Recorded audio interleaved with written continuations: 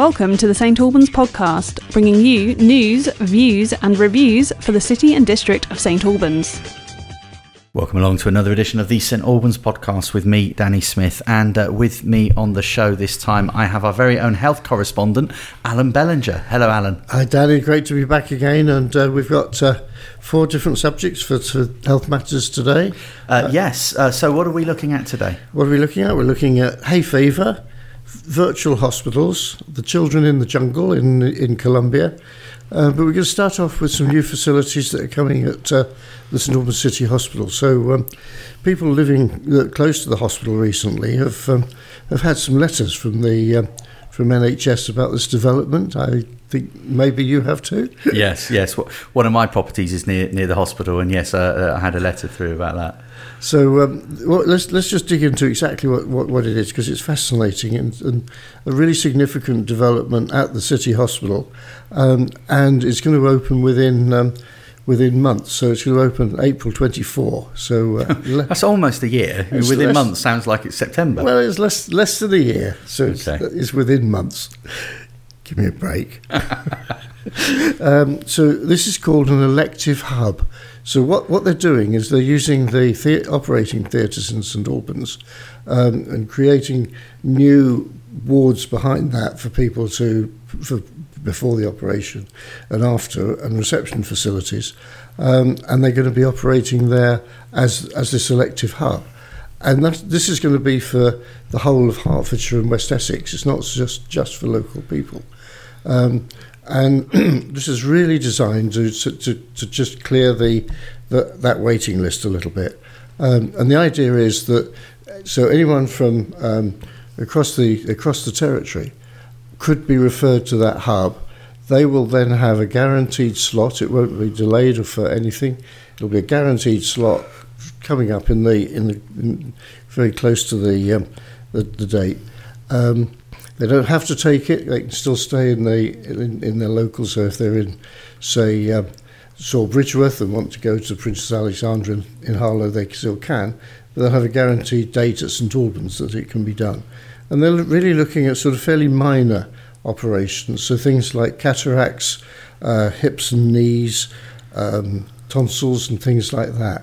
So people will be coming in first thing in the morning, be done in the morning sessions, and then people will be coming in the afternoon sessions. So they're really looking at it as quite a high production facility. Okay. But I think is a great investment and great endorsement of the City Hospital to be able to provide that sort of facility right across the region. And am I right that you're actually building this yourself? You're the man making this happen.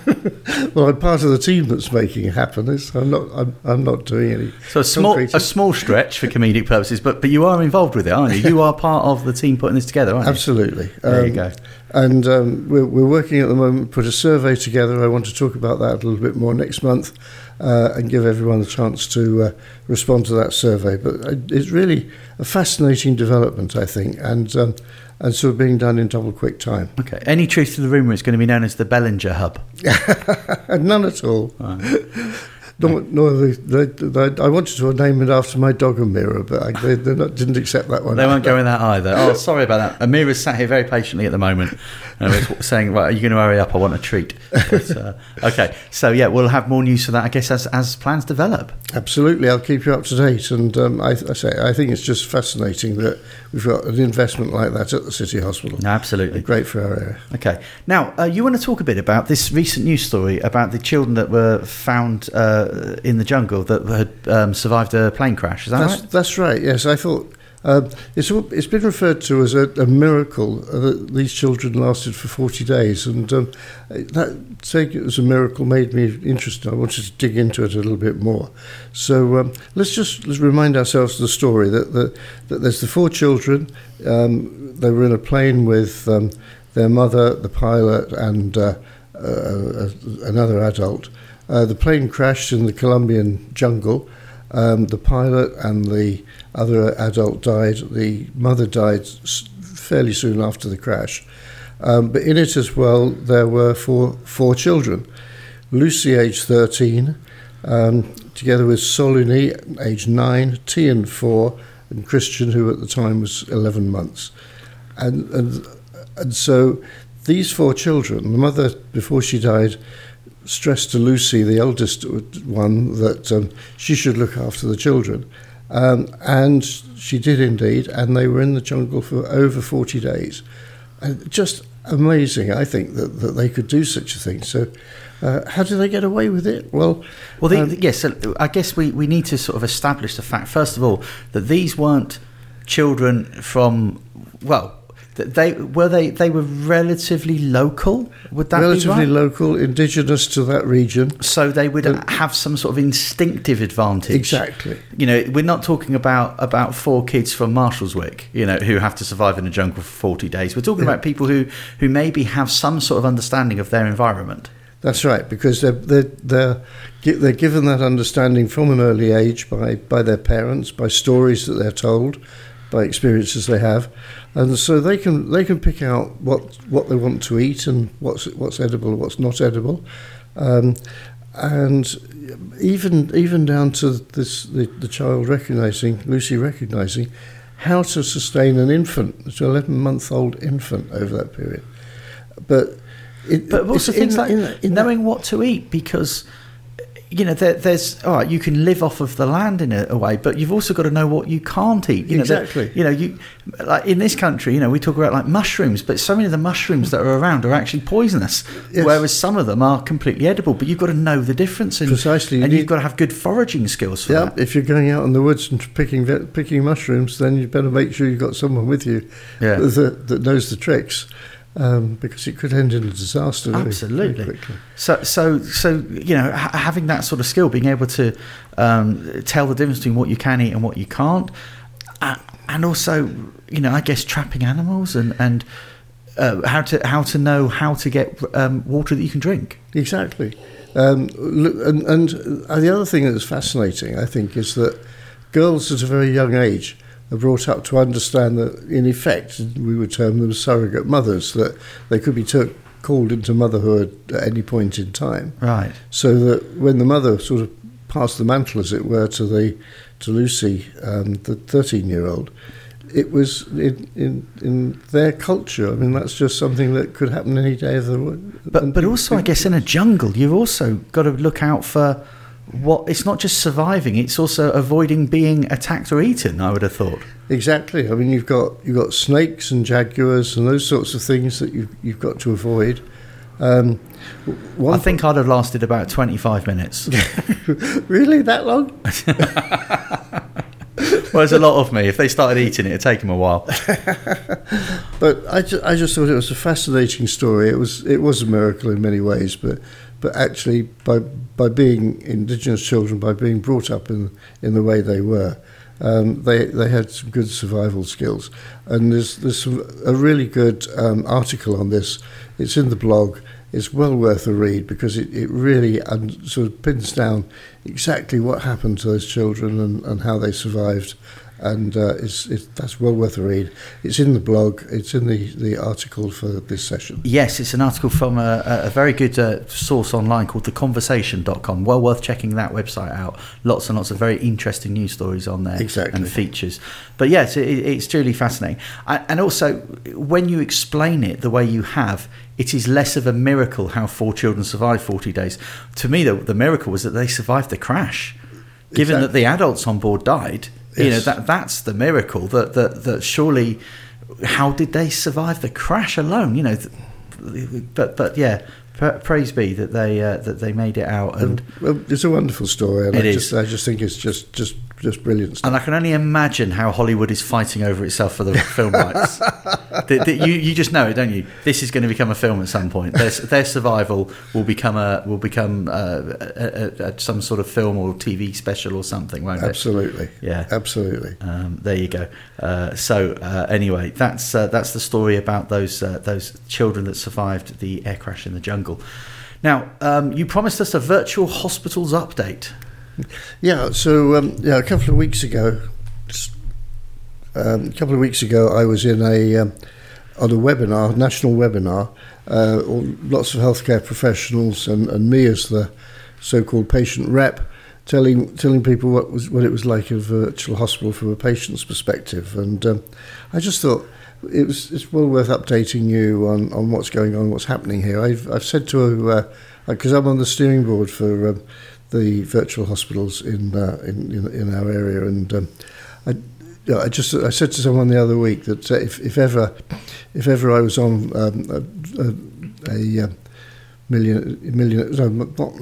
Mastermind. If ever I was on Mastermind, my specialist subject was going to be virtual wards, because I've got well involved in them. But let's just sort of say what is a virtual ward. The whole concept is that you can recover at home, and you'll have to deliver to your home the sort of devices that you would need to be monitored. And typically it's a thermometer, blood pressure machine, an oximeter to measure the oxygen in the blood. But then it can get down to specialist devices, like if it's diabetes, to be able to have a Freestyle Libre or something like that for you to monitor your... So it's the kind of things that if you go and visit somebody in hospital, you often notice that they've got wires trailing off of them, and there's normally some sort of display screen near them with numbers, and it's beeping, and it's monitoring, isn't it? It's monitoring all those different things. It's all of that monitoring, and in hospital it's called the OBS, the observations, where they come around and do their regular checks, because the frequency will vary depending on the severity. I visited somebody recently who had a fall in the town centre a few weeks ago, and I know the gentleman, and he was in hospital for about a week being monitored, and the screen was divided into 4, and one of them had, I think, his blood, it had his pulse rate on it, and it was monitoring his sort of heart activity, and one was something to do with his breathing, I think, and one was something to do with oxygen. Then there was a 4th square that just had question marks in it, and he said to me, "I'm not sure what that one is," and I said, "Oh, that's monitoring your brain activity." All good systems, but these are much more standalone systems that you'd have in the home, and they connect to your phone, and the readings are just uploaded to a team at the hub to monitor you, and if everything's going well, they'll keep you going as you are, but they can escalate it if things are getting worse, or they can recognise that because you're improving, they can do it less frequently, and then obviously you're ready for discharge at the end. So what happens then if you have somebody who then perhaps has a complication? What happens next with that? If they have a complication, because you effectively had a problem in hospital, and you've been checked over, and now you're back home. So I was trying to lead Alan into a bit that he'd written, and he didn't quite pick up what I'd led him into. That paragraph was what I was sort of leading you into there, because you've actually got an example of somebody that was being monitored in this way, and then did have a complication. I wanted you to go through the stages of what happened and how quickly they were dealt with. Okay, so we have jumped a little bit. Sorry. In the main, the virtual hospital is a step-down facility. So if something happens in hospital, if you have to go to hospital, for example, with pneumonia, then very quickly you're stabilised, and then you'll be kept in hospital just to be monitored for a few days. And so why not have those few days where you're monitored at home rather than in hospital? You'll recover faster. You'll enjoy your life much more than in hospital. Think of that hospital food, and it's that sort of way. So it is a step-up facility, but also it's a step-down facility. Oh, sorry, that's step down. There's also a step up. Step up is when the case of a lady that I spoke to the other week. She was having some swallowing difficulties at home, and an ambulance came and checked her over, and rather than take her to hospital, they arranged for her to have remote monitoring. And so the remote monitoring took over, and she was being checked.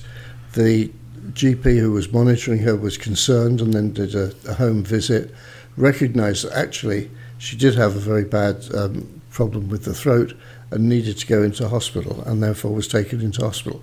So that's the escalation procedure. Okay. I thought that was important to draw out, because I can imagine a criticism of something like this is saying, well, that's fine that you monitor me at home, but then what happens if something goes wrong? If I'm in hospital and suddenly my heart starts doing a different rhythm or something or other, people run in and deal with you. But if you're at home, how long is it before they find your rotting corpse? But what you're saying is that's nonsense. You are being monitored, albeit remotely. You are being monitored, and therefore you'd either be able to go into hospital yourself or with your own transportation, or they get an ambulance to you very quickly and you get straight into hospital and you'd be straight in. You're not in the waiting room because you are actually in the system already. I mean, really, the way that we do things is it's all very historic, isn't it? That someone's sick, we put them in a big room with loads of other sick people, and if we were inventing hospitals today with today's technology, we probably wouldn't start with that. We would start with this. Exactly. We would start with this, and then we'd consider,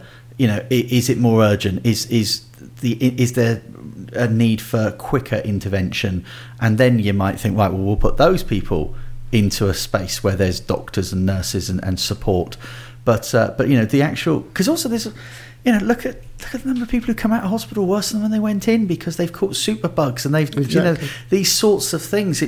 There's a lot of sense in actually if you can be treated at home and you can save having to go through the ordeal of going to a hospital, then great. Not good for everyone, but for a lot of people.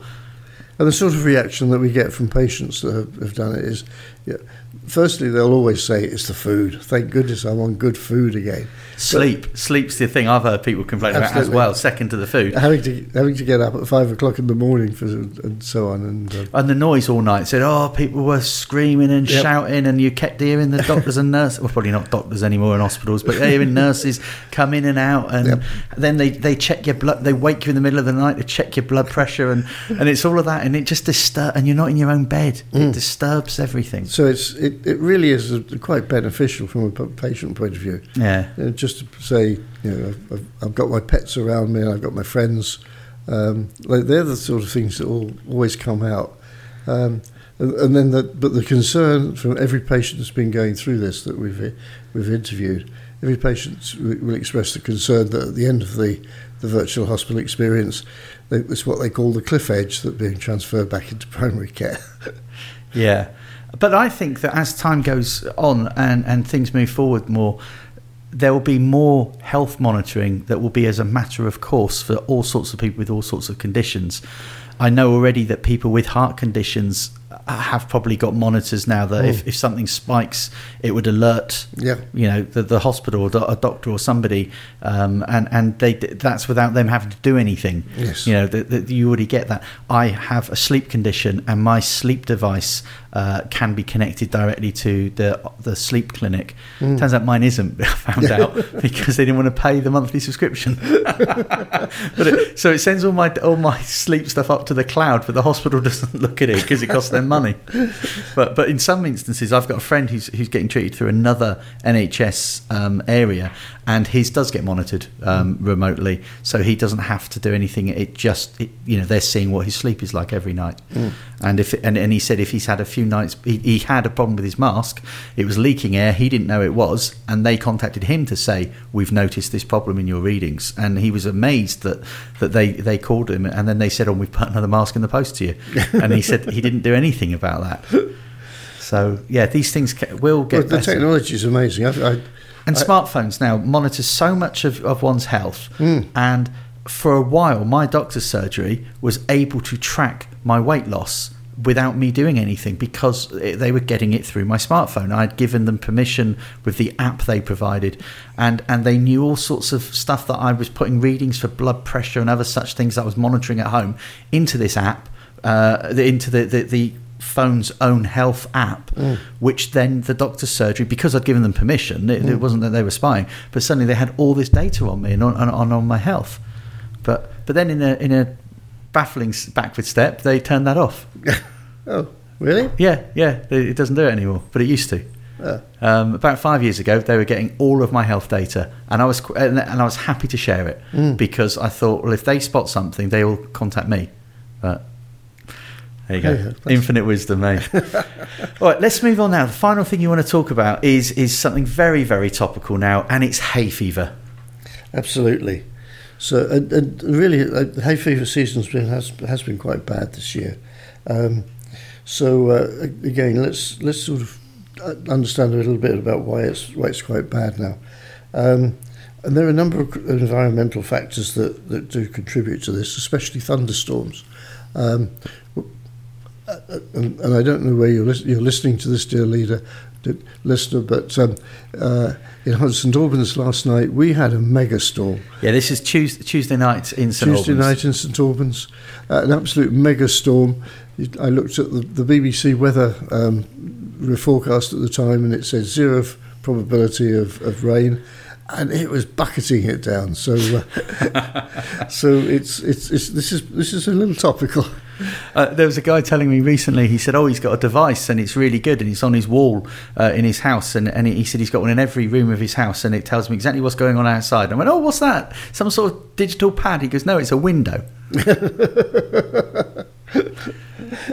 And I guess if he heard your story, he'd go, there you go, see, because the technology was saying there was no rain while you were looking at it, lashing it down. Absolutely. So we can see, first of all, that this is a sort of an interesting dynamic in terms of pollen generation. We've got increasing temperatures, we've got higher intense rainfall, and extended flowering seasons. So all of those are going to have an impact on pollen production. But here's the real thing, particularly after last night's thunderstorm. There's a process called pollen fragmentation, which means that the rainwater, as it falls, breaks down the pollen granules into smaller particles. So this is a nasty process because they're smaller particles. A, there's more of them, and B, they can get further up your nose. And so there's a little bit of a dummy whammy here. So what can we do about it? Well, firstly, stay aware of the pollen count. Stay indoors when it's high. Keep your windows and doors closed whenever possible. Practice good hygiene, frequent showers, and wash your clothes regularly to remove any pollen from you. Filters in a car. If you're going on a long journey and have got an opportunity to put a filter in your car, that's really helpful. Well, most cars have an air recirculation button. Even I was using a car that was about 14 years old recently, and that had a button on it as well. And it might look like the outline of a car with almost what looks like a U-turn arrow within the outline of the car, and that's about recirculating the air in the car. And that'll stop the pollen coming in. Yes, good. And so, look out for that button in your car and turn it on. Good thing to use. Yeah. And take your medication. Obviously, avoid the triches. Don't go out mowing the lawn at the moment. It's not a good idea. And I guess if it's bad, go and see the pharmacist as well, because there might well be things they can sell you that will help and get that better. Yeah, there are good over-the-counter medicines. Yeah, for it. and if it's really bad, I guess contact your GP and see what can be done, because some people can be given medication that's probably stronger than what you can get from a pharmacy if it's that bad. Yeah. But yeah, and you can buy very effective nasal sprays over the counter that are very good at protecting you from hay fever. Yeah. I saw a great thing in a shop, just a Superdrug. I don't know if elsewhere sells it, but it was basically a pack of wipes, but they were for your eyes.